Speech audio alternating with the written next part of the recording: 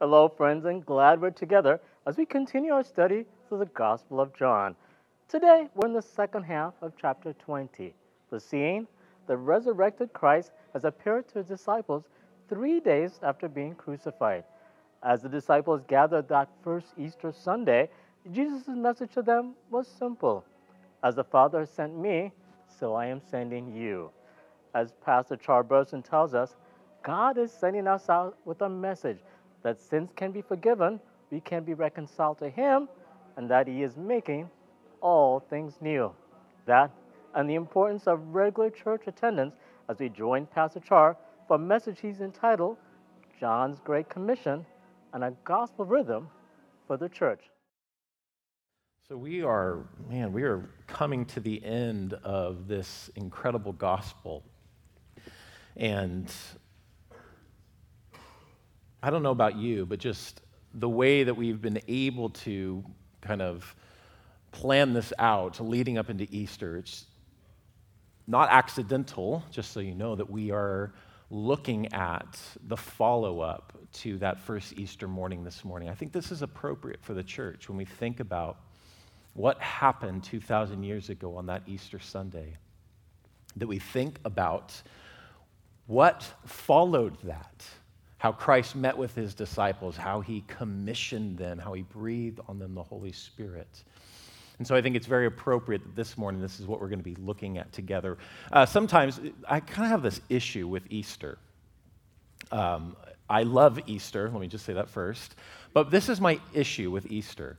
The church historically has spent 40 days in the season of what's called Lent. And in Lent, we mourn our frailty, we mourn our brokenness, we mourn the state of the world. And what we actually enter into is Jesus' journey to the cross. And so we spend 40 days doing this, just contemplating our brokenness, contemplating the need for salvation. And then, we come to Passion Week, and Passion Week is beautiful. Maundy, Thursday, Good Friday, Holy Saturday, and then Easter Sunday, bang! And then Monday, everybody goes on vacation. And maybe that is appropriate, I don't know, to go on vacation, to just celebrate and live in the peace. But to me, I often think about, we just spent 40 days mourning and 1 day rejoicing. This seems a little off-kilter, doesn't it? And so once again, I just think it's so appropriate that here we are. We're looking at the aftermath of the resurrection and what Christ commissions his people into since he is victorious over the grave. Now, I'll remind us, as I often do, that John has written this gospel with a specific purpose in mind, and he actually writes in this very chapter, chapter 20, Jesus performed many other signs in the presence of his disciples, which are not recorded in this book. But these are written that you may believe that Jesus is the Messiah, the Son of God, and that by believing you may have life in his name. So as I say each time, John has written this for disciples. His desire is that we would live into Jesus and that we would experience such a quality of life in Jesus that we are witnesses of life in the name of Jesus. This isn't something that we have to strive to be. This isn't something that we have to conjure up, but it's a living reality. We live in such a way, this life in the name of Jesus, that it oozes from our lives. It simply flows out from us. And people that we run into, interact with, also experience a quality of life through us. That really is John's desire. John is an evangelist. And he's not an evangelist in the sense of that this is directly to people to believe. I think that this gospel is actually written for the church. But it's so the church might live into the name of Jesus and be a sign, maybe even John's final sign of his book, of the work of Jesus. And so that's actually what we find as we look at this 20th chapter, the Easter morning. We find actually John's Great Commission. And that's the first thing we want to look at this morning. Now, as I've been saying since the beginning of our teachings, John has written his gospel with a specific purpose in mind. He's told the story of Jesus quite differently than what we refer to as the synoptic gospels of Matthew, Mark, and Luke. And so since John has done this, I really think that we need to take John's gospel as a stand-alone work. And it would seem that John actually intends his audience to understand this appearance of Jesus to his disciples on that Easter morning as both the Great Commission and Pentecost. Now, some people might have issue with that. I get it, right? Pentecost is 50 days after Passover. That doesn't line up. But what I'm trying to say here is the commissioning of disciples to go into the world to make disciples of all nations. John doesn't include that language in his book like Matthew and Mark and Luke do, or Luke does in Acts. He has it right here. As the Father has sent me, so I am sending you. And he breathes on them the Holy Spirit. And that's it. John is a standalone work. Now, am I saying that what happened in Acts didn't happen? That's not what I'm saying. I'm saying John has written the story a certain way. And I think that we have to submit to the way that he has written this story. So here, on that Easter day, Jesus appeared to his disciples and he commissioned them and he breathed on them the Holy Spirit for their mission to the world. Now remember, Jesus had previously told disciples, I think back in John 15, he said, when the advocate comes, whom I will send to you from the Father, the Spirit of truth who goes out from the Father, he will testify about me. And you also must testify, for you have been with me from the beginning. I don't know if you remember, but back in our study, we were talking about how the work of witness is a partnership with God. The Holy Spirit is testifying and disciples testify. We partner with the Spirit to continue the work and mission of Jesus in the world. And so now this moment is here, right? Jesus has finished his work. He has been exalted through the cross. He has been buried. He has resurrected from the dead. And now that moment is complete. It's accomplished. The risen Jesus now stands in the midst of his disciples, declaring his peace, showing the signs of his atoning work through the cross, and commissioning the disciples by breathing on them the Holy Spirit. Now, an interesting thing about this language that's used here, that Jesus breathes on them the Holy Spirit, is that John is intentionally using language from Genesis 2 when it talks about how God breathed into Adam and he became a living being. And if you were here on Easter morning with us at sunrise in particular, if you are that committed to get up and be here. Anyone? Yep. What we talked about was that John is actually framing this whole Easter morning as the beginning of the new creation. It's there in a garden early in the morning on the first day of the week, and a woman is there weeping, and then the gardener approaches. All of this is John painting the scene of a new garden, a new creation, a new woman, a new man, and just the beginning of all that God will do. And so John, again, is picking up this new creation language as he talks about the Holy Spirit coming on disciples, breathing into them a breath of life. And it says in Genesis that man became a living being. And so we should understand even in this moment that the disciples are becoming living beings, new creation, to declare the new creation that Jesus has inaugurated. So Jesus breathes on them and says, as the Father sent me, so I am sending you. We have talked about this again and again in the Gospel of John. But just as Jesus was sent into the world to make known, to reveal the love of the Father in both word and deed, now disciples are sent out in that same identity and mission. Now, I thought it fascinating that here in John's gospel, he talks about forgiveness of sins, where in the Great Commission of the Synoptic Gospels, we read about discipleship, right? Go into all nations, make disciples of all nations, teaching them all things that I've taught you, and I am with you always, even to the end of the age. But here in John's gospel, Jesus says this: if you forgive anyone's sins, their sins are forgiven. And if you do not forgive them, they are not forgiven. Now, of course, we as humans do not have power to forgive people's sins ultimately. Only God does. But because of what Christ has done, as Jesus' disciples, we are sent as the agents, witnesses of the victory of Christ to declare and apply forgiveness of sins in Jesus' name to the world. This is our message. Your sins are forgiven you for Jesus' sake. Now, I remember years ago, I was living up and ministering in Santa Rosa. There was a college pastor from another church that used to love to go down with the whole team to our Wednesday night market. I was downtown, all these vendors would come out, and he would love to do street preaching down there. And I would often pass by him and listen to him, and I kid you not, every week his message was the same thing. He would get up there and he would just tell everybody, you are sinners and you are under judgment. And that was it. And he would do this again and again and again. There were quite a few people in the crowd that were trying to dialogue with him a little bit. Like they knew the Christian message. They're like, hold on a second. Wait, I think you're missing a piece, right? He didn't want to hear it.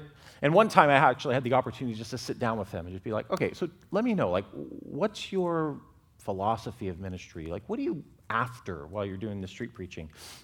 And he told me that basically he saw himself as an Old Testament prophet sent to give the bad news and to convict, or, just to give the bad news to people, and it was the Holy Spirit's job to convict people and to rescue them. So first of all, just a bit of a misunderstanding about the role of the Old Testament prophets. But let me just say this, church, this is not our mission. It's not. Jesus didn't go around preaching the bad news that people were sinners and in danger of judgment. This is true, and he did often go into that when people were rejecting, right? He talked about the Pharisees, the judgment that was coming upon the religious leaders because they had rejected the word of the Lord. They rejected God's deliverer. But Jesus went around preaching the good news. That's what he went around doing. Jesus' message and ministry was one of inclusion, forgiveness, love, reconciliation, restoration, justice, and peacemaking. Theologian that I love to read from is a guy named Michael Bird. He's from Australia. He described the good news this way. This is beautiful. He says, the biblical gospel, or good news, is a justice-bringing, sin-forgiving, slavery-crushing, illness-healing, debt-remitting, low-status reversing, sin-cleansing, outsider-including, and truthing-to-power good news. That is our message. As the Father has sent Jesus, now Jesus sends his people with this message. The good news is that people's sin, their burdens, their failures can be forgiven. That they can know and belong to God as dearly loved children. That they can become a new creation and join the cosmic story of God's redemption. This last year for seminary, we had to read a book by Andy Crouch called Playing God. And it's actually a book all about power and how we redeem power and use it in the way that God uses it to do good in the world. But it's interesting, he was just talking about sin and how many preachers and churches are actually obsessed with telling people how sinful they are. Listen to this. This is interesting. He says, original sin is the only Christian doctrine that is empirically verified. Our neighbors may not believe in a fall, but they cannot deny that something is terribly out of joint in the human story. At the other end of history, modern science has made it clear that progress is not just a historical fantasy, but a physical impossibility. Thanks to the second law of thermodynamics, the total amount of disorder in the universe is increasing. And one distant day, the universe's vast reserves of information, energy, and order will be dissipated in a great and final sigh, followed by an everlasting silence. True, this cosmic story ends not in fire, but in ice. Although some models leave open the possibility that the universe will collapse again upon itself in a final fiery burst of annihilation. But the ultimate loss of all things is not in doubt. The vision of a sulfurous, consuming lake of fire is an eerily apt metaphor for the eradication of history and meaning that is assured in the world as we know it. He goes on just to elaborate on this, but listen to what he says. So a story that begins in sin and ends in judgment doesn't just fail to be good news. It isn't news at all. You know, the ancient world actually believed, especially the Greeks, they believed that the world was cyclical. And actually that it would end, like epics would end in like this fiery explosion, and then just time would begin over again. It is actually a Christian doctrine that believes that time is linear and progressing to a new creation, and that is only because of the resurrection of Jesus Christ from the dead. As I said last week, Jesus has changed the course of history. Where the world by itself on its own would end in a fiery, massive explosion, Jesus has changed the trajectory that now it ends in new creation. Crouch goes on to say, it tells our neighbors nothing that they cannot figure out on their own, but the Bible story is a story of good news, both good and news, both unexpected and unexpectedly hopeful. It is good news about the end. The astonishing claim is that the world will not be forgotten or left to its own decay, but rescued and remade. Church, we have a message of good news that Jesus has imparted and entrusted to us to share with lost, broken, sinful people in the world. That their sins can be forgiven for Jesus' sake. That they can be reconciled to God. This is the teaching of the Bible, that humanity is not essentially sinful, but lost. Think about when Jesus tells 3 parables. I think it's in the Gospel of Luke. He tells them all back to back. The parable of the lost sheep, the lost coin, and the lost sons. The picture here is of God who has lost something near and dear to him. And so sweeps the whole house, looks, moves everything around just to find that one lost coin. And then once it's found, rejoices, gathers everyone around to rejoice and to celebrate over the coin that was found. Or there's the parable of the lost sheep. The shepherd leaves the 99 and goes to find the one, and then the same thing is the result, right? Gathers around everyone to celebrate what was lost is now found. And then the same is true with the parable of the sons. 2 lost sons. One returns home. One, the father goes outside to bring him in. This is the heart of God.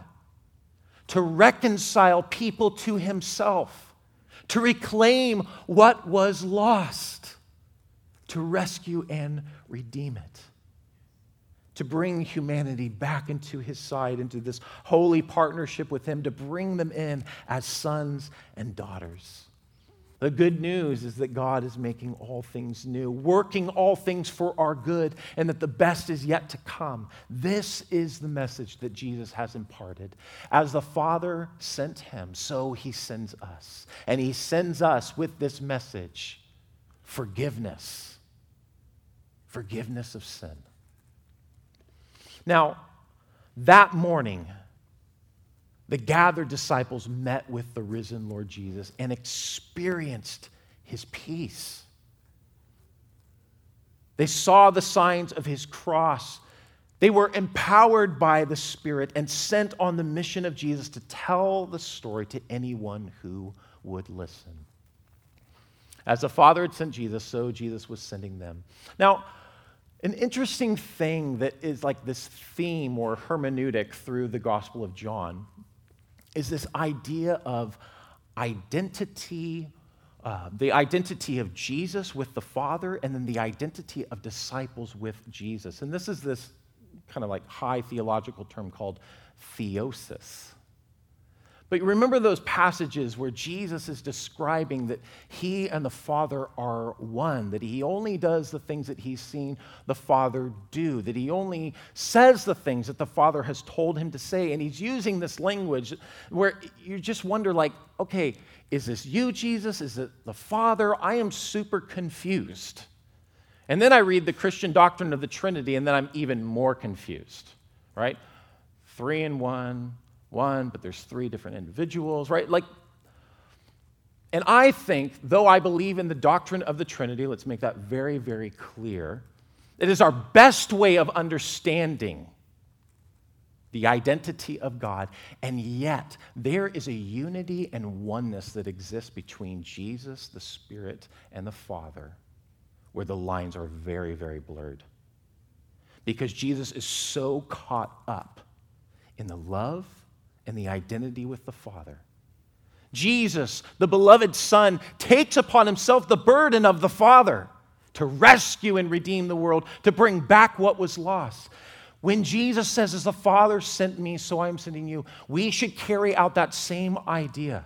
How will people meet with the risen Lord today in 2023 and in the years to come? How have people for the last 2,000 years met and experienced life in the name of the risen Jesus? By theosis. That's how. Because Jesus sends us out in his identity and his mission, empowered by his Spirit. And when we walk and we talk with people, when we bear their burdens, when we affirm that their sins are forgiven them for Jesus' sake, it is as though God were pleading through us. Paul says this, imploring the world, be reconciled to God. Church, we are sent out, as it were, as parables of Jesus. You know, it's interesting. I remember reading this book years ago called The Art of Pastoring by a guy named Dave Hansen. And Dave Hansen is a fly fisherman on the side. He's a pastor by day, fly fisherman by morning, I guess. And he had this beautiful picture of what it means to be a parable of Jesus. And he uses this whole imagery of fly fishing and how he makes these flies. And they're not real flies, but they look like flies. And they imitate flies and all of their movements and these things to get the fish to take the bite, right? And he talks about how a parable is a story or a picture that makes an unknown thing known. So he says, you know, as we read the Gospel of John, we see that Jesus is the parable of the Father. Just as we were talking about, this theosis, that Jesus comes with the mission of the Father and the love of the Father, doing the works of the Father, saying the words of the Father. Jesus is the parable of the Father. And now we are sent out as parables of Jesus. And so even as we have read through this gospel, the woman at the well who meets and talks with Jesus and discloses her deepest desires in this conversation. So Jesus sends us out in his identity, his mission, with his Spirit, to have one-on-one, face-to-face conversations in which people will meet with Jesus himself. This is the great mystery of the gospel, or one of the great mysteries of the gospel. That God takes up residence in our lives and works through us. And that actually when we share the life that is in Jesus' name, when we share this good news, it's not really us sharing it. It's what Paul said. It's God himself in us, through us, reaching out and touching lives just as he did when he walked the paths of ancient Israel. How will the resurrected Lord meet with people today? Through his people, as we, through imitation and participation, continue his work in his way. Just like the stories of this gospel, one-on-one conversation, having their lives touched by his kindness and his grace, being offered living water for their soul thirst, being offered forgiveness of sin and reconciliation to the great God of love. This is how we are sent out. In the identity of Jesus, in the mission of Jesus, in the power of Jesus. Now, my message this morning, I think, is relatively short. I just have one more point that I want to make, and then we're going to wrap things up. So I think that John lays out his great commission for the church. And here's the question I think we need to ask ourselves. If this message, that sins can be forgiven, that we can be reconciled to God, that what was lost can now be found, rescued, and restored. If this is the most vital information in all of history, church, how do we keep it as priority number one? Especially in a world filled with counter offers of what is satisfying, of what we're looking for, vying for our attention and our affection. How do we keep this message, this identity and mission always before us? And I believe that John has actually laid out a rhythm for the church. And I think what the early writers of the New Testament believed is in this kind of flex that the church would experience, that the church would gather together, and then the church would, for building themselves up, and then the church would scatter with the message of the gospel. And this is actually what you saw the early church doing again and again. That they would gather, build themselves up in those most holy faith, and then they would scatter in witness and in mission. And I believe John has actually laid this out for us right here. And you might have read this 100 times, but maybe have missed that John seems to give us a liturgy for the gathering of the church. Well, what is that? Okay, well, here it is. John records that on the first day of the week, the disciples gathered. What is the first day of the week? Say it again. Sunday is the first day of the week.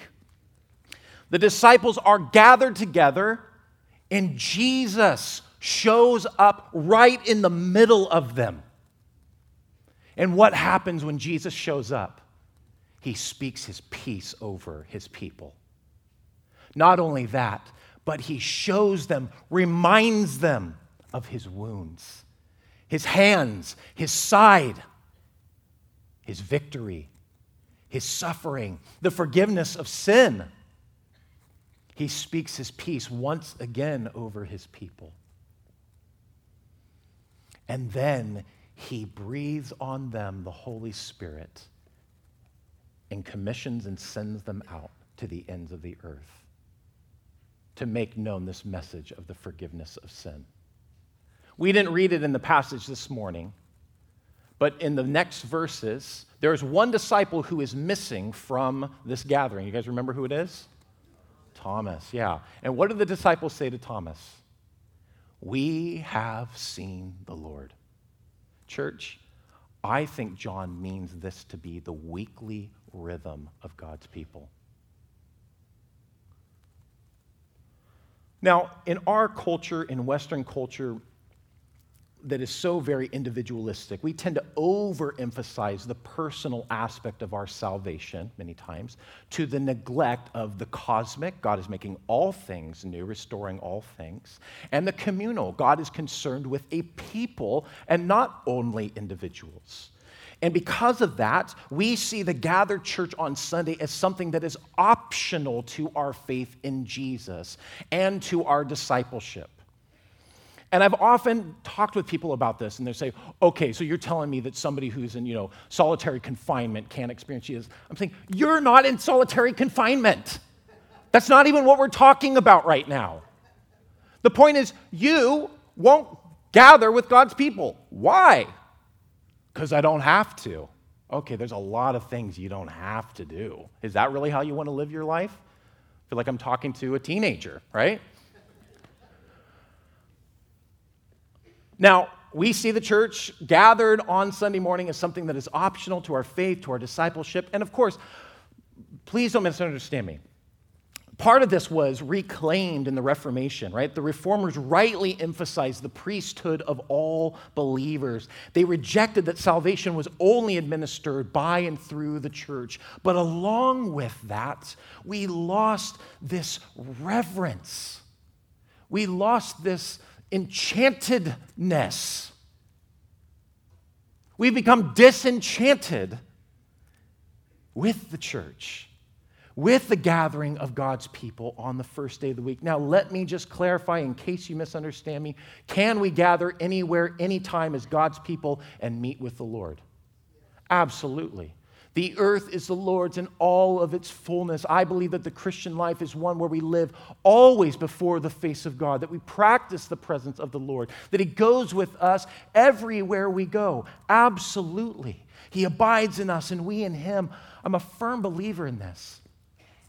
And yet, for the early church and John the Apostle, they firmly believed that there was something uniquely special about the gathering together on the first day of the week. What is so special? As the disciples gather on the first day of the week, Jesus shows up in the middle of them. There is something unique. The scriptures celebrate this again and again. Yahweh, you inhabit the praises of your people. The church is this holy temple made of living stones being built upon one another, in which the Spirit of God inhabits us, and we lift up praises to God.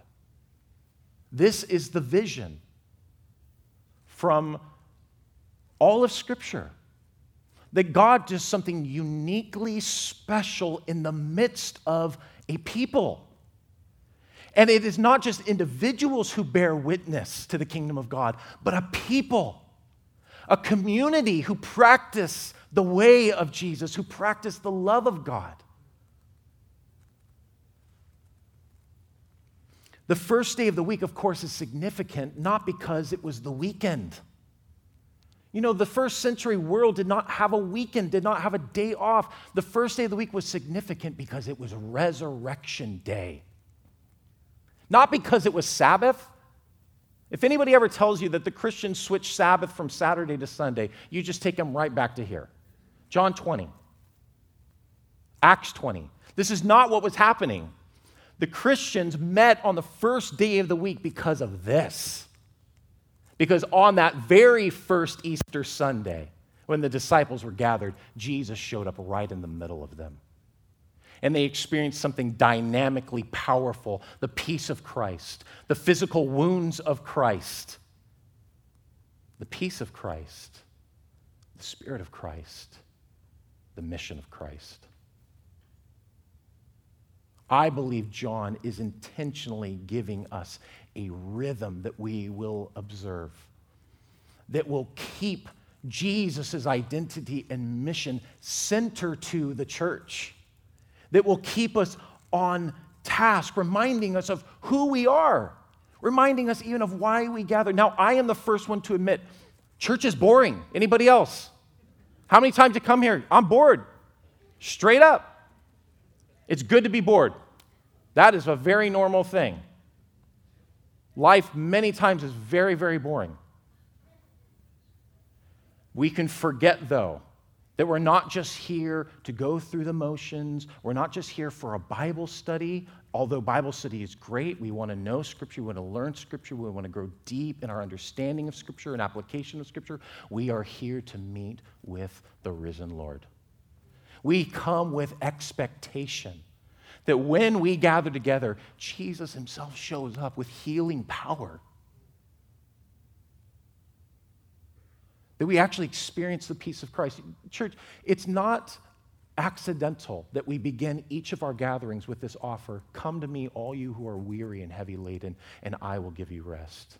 Take my yoke upon you and learn from me, for I am gentle and lowly in heart, and you will find rest for your soul. Each week we gather, the peace of Christ is proclaimed over this community. It is our invitation to apply that peace of Christ to our lives. Are we doing that? Are we engaging with the presence of the Lord Jesus who offers us his peace? Each time we gather, whether it's song, sermon, or sacrament here at the table, we are reminded of the one who gave himself for us. We are reminded of his wounds, of his stripes by which we are healed. Are we responding to that invitation from the Lord Jesus himself to apply his work to our lives? To bring hope to our fears, to bring forgiveness to our failures, to bring healing to our deep hurt and pain. The Lord is in the midst of us with his peace, with the power of the work of his cross, here to fill us up once again with his Spirit and to send us out as witnesses. We have seen the Lord. That's why we gather on the first day of the week, even early in the morning. That's why we do it. Because we believe that Jesus shows up in our midst and that we experience the presence of the resurrected Christ. See, as the church gathers together on the first day of the week, we are in some sense rehearsing the story of that first Easter Sunday when Jesus appeared to his disciples. We are expecting that the same risen Jesus will appear in our midst, not in physical form, of course, but by his Spirit to reassure us of his presence that brings peace to the varied circumstances of our lives and the weight of the world that we carry. Well, we are reminded, again, through song and sermon and sacrament, of his victory that he has brought. These truths strengthen us. We are filled with the Spirit and sent out. This is the rhythm that John, the apostles, meant for the early church. Gather, scatter. Gather. Build ourselves up in the most holy faith. Singing songs and hymns and spiritual songs to one another, making melody in our hearts. That's what we're doing. And then we scatter in mission and in witness. You guys have heard me quote many times from Leslie Newbegin. In Michael Goheen's book, The Church and His Vocation, Leslie Newbegin writes this. He says, basically, the church's focus is twofold. There's the inner life of worship and fellowship in gathered congregations, and then there's the outer life of mission scattered in the world. Newbegin says this: the first duty is to strengthen and make more real the citizenship of God's people in the kingdom of God in word and sacrament, in prayer and communion, and an ever deeper rooting in Christ. And if the church fails to do this, it is liable to become salt without savor. The second duty is to involve itself more and more deeply in the affairs of the world in suffering as it bears witness to the life of Christ. He goes on to say, on Monday through Saturday, people carry out their task of faithful witness. And then Sunday is the day on which the church makes a necessary withdrawal from its engagement with the world in order to renew the inner springs of the divine life within her through word and sacrament.